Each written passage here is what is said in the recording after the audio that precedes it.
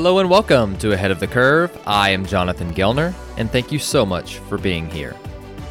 We live in a time where we have the knowledge of the history of the world readily available. We can learn and master anything we want with the click of a few buttons and some persistent practice. With that being said, we can learn anything, but we don't have enough time to learn everything. So how do we take what we need, simplify it for our players, and make training stick? In addition, how do we assess each player's optimal learning point? I will hit on this and several other topics this week, and it may get heavy, so bear with me.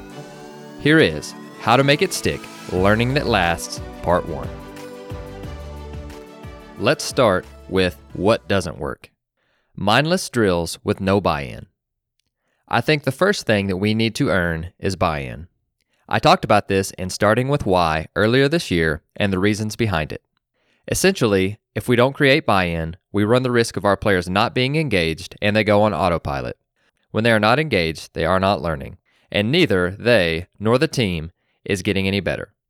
Another thing that doesn't work is no deliberate practice. A big part of this is to understand the why behind the process. For those in the classroom, this would be the objective. What exactly do I need to do to accomplish this task? What exactly is being asked?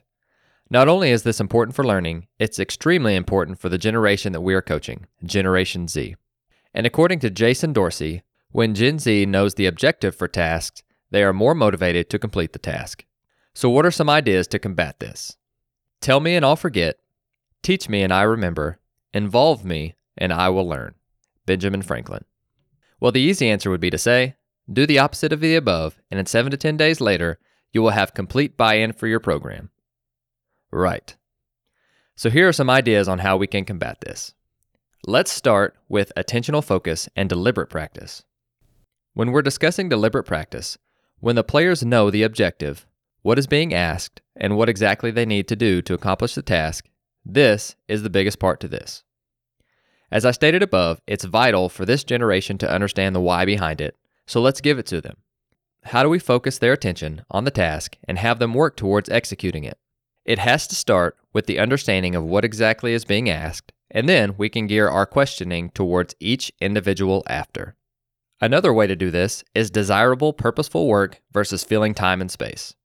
This is a lot easier said than done in the team setting. Tell me if this sounds familiar.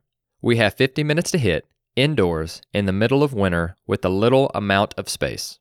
This is where the why and the objective have to kick in.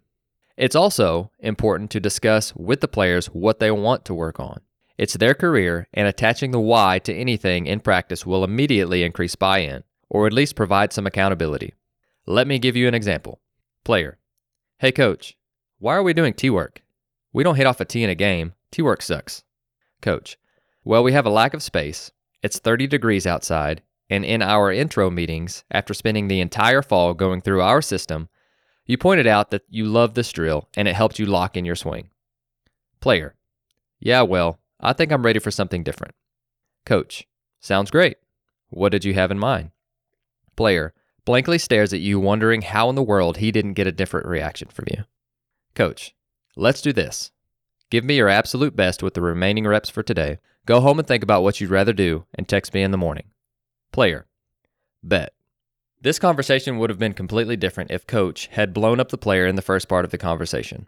I would definitely have a conversation with this player about his approach next time. But if we blow him up in front of the team, it may set the tone for the rest of the year that we don't ever want to be questioned over what we're doing, which should never be the case. Another step in the process would be spaced repetition. Spaced repetition occurs after introducing the task and then spacing it out a few days apart. When something is spaced out, you can easily assess if a player knows it, if they are able to retrieve it from their memory. This is known as active retrieval. And if they can't, it hasn't stuck yet.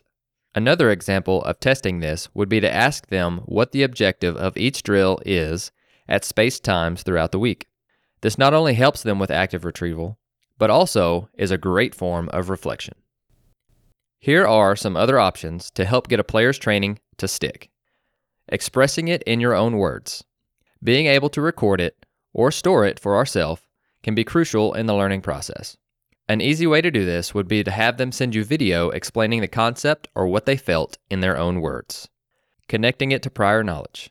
Most of us rely on our past experiences to teach us things today, but being able to connect ideas is essential in the learning process. Explain it like I'm 5. This may be my favorite, and it can be used coach to player or player to player. When you think your player has an understanding, tell them to explain it to you as if you were 5 years old. Most likely, this will make them simplify some of the language, and it will be a true test of if they actually know the subject or if they are just using the buzzwords that you use. You don't truly know anything until you could teach it to a 5-year-old. Reflection. Yes, again, at the end of practice, ask, what is something that you learned today? You could do this either in the group setting or by randomly asking players each day or asking individual players on their way out of practice. The final subject that I want to discuss today is interweaving practice with desirable difficulties. We want to have a feel on when to interweave practice with desirable difficulties. In an ideal world, most of what we do in practice would mimic what they see in a game. We see a lot of stuff on social media about how to make practices more game-like, and there is a lot of evidence to warrant that. There are countless studies done over the matter, and there are a few things that I would like us all to keep in mind. Number 1, do the players understand that doing this in practice may lead to short-term losses, but substantially better gains over the long term? If they don't, then a conversation needs to be had. An example of this would be mixed BP, which causes players to make closer to game-like decisions in batting practice. We also need to keep in mind the level of difficulty and the amount of stress our players are under. Think of it like a rubber band. If your players are under too much stress and we are stretching it past its limit on a daily basis, it snaps. It can be the same way with our players. This is where having feel as a coach is extremely important. If our players are under a constant state of stress at home, at school, and at practice, there's 0% chance we will get their best day in and day out. There may be days that taking feel-good BP is necessary. Don't kill the messenger, but it's true. All of that being said, we ideally want to make the stage of desirable difficulty around 4% harder than their comfort level to achieve the flow state. And Steven Kotler talks about this in The Rise of Superman. And he states that flow appears near the emotional midpoint between boredom and anxiety. This is what scientists call the flow channel, the spot where the task is hard enough to make us stretch, but not hard enough to make us snap. How hard is that? Answers vary, but the general thinking is about 4%. That's it. That's the sweet spot. And if you want to trigger flow, the challenge should be 4% greater than the skills. So how do we know what everyone's 4% is? To me, it just means slightly harder than what they've already mastered.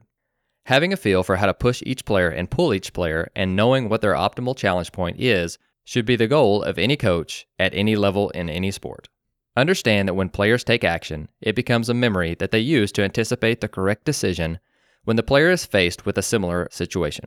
If you're listening to this, you want your players to get better. Therefore, by setting up an environment for this to happen has to be the most important thing we do on a daily basis.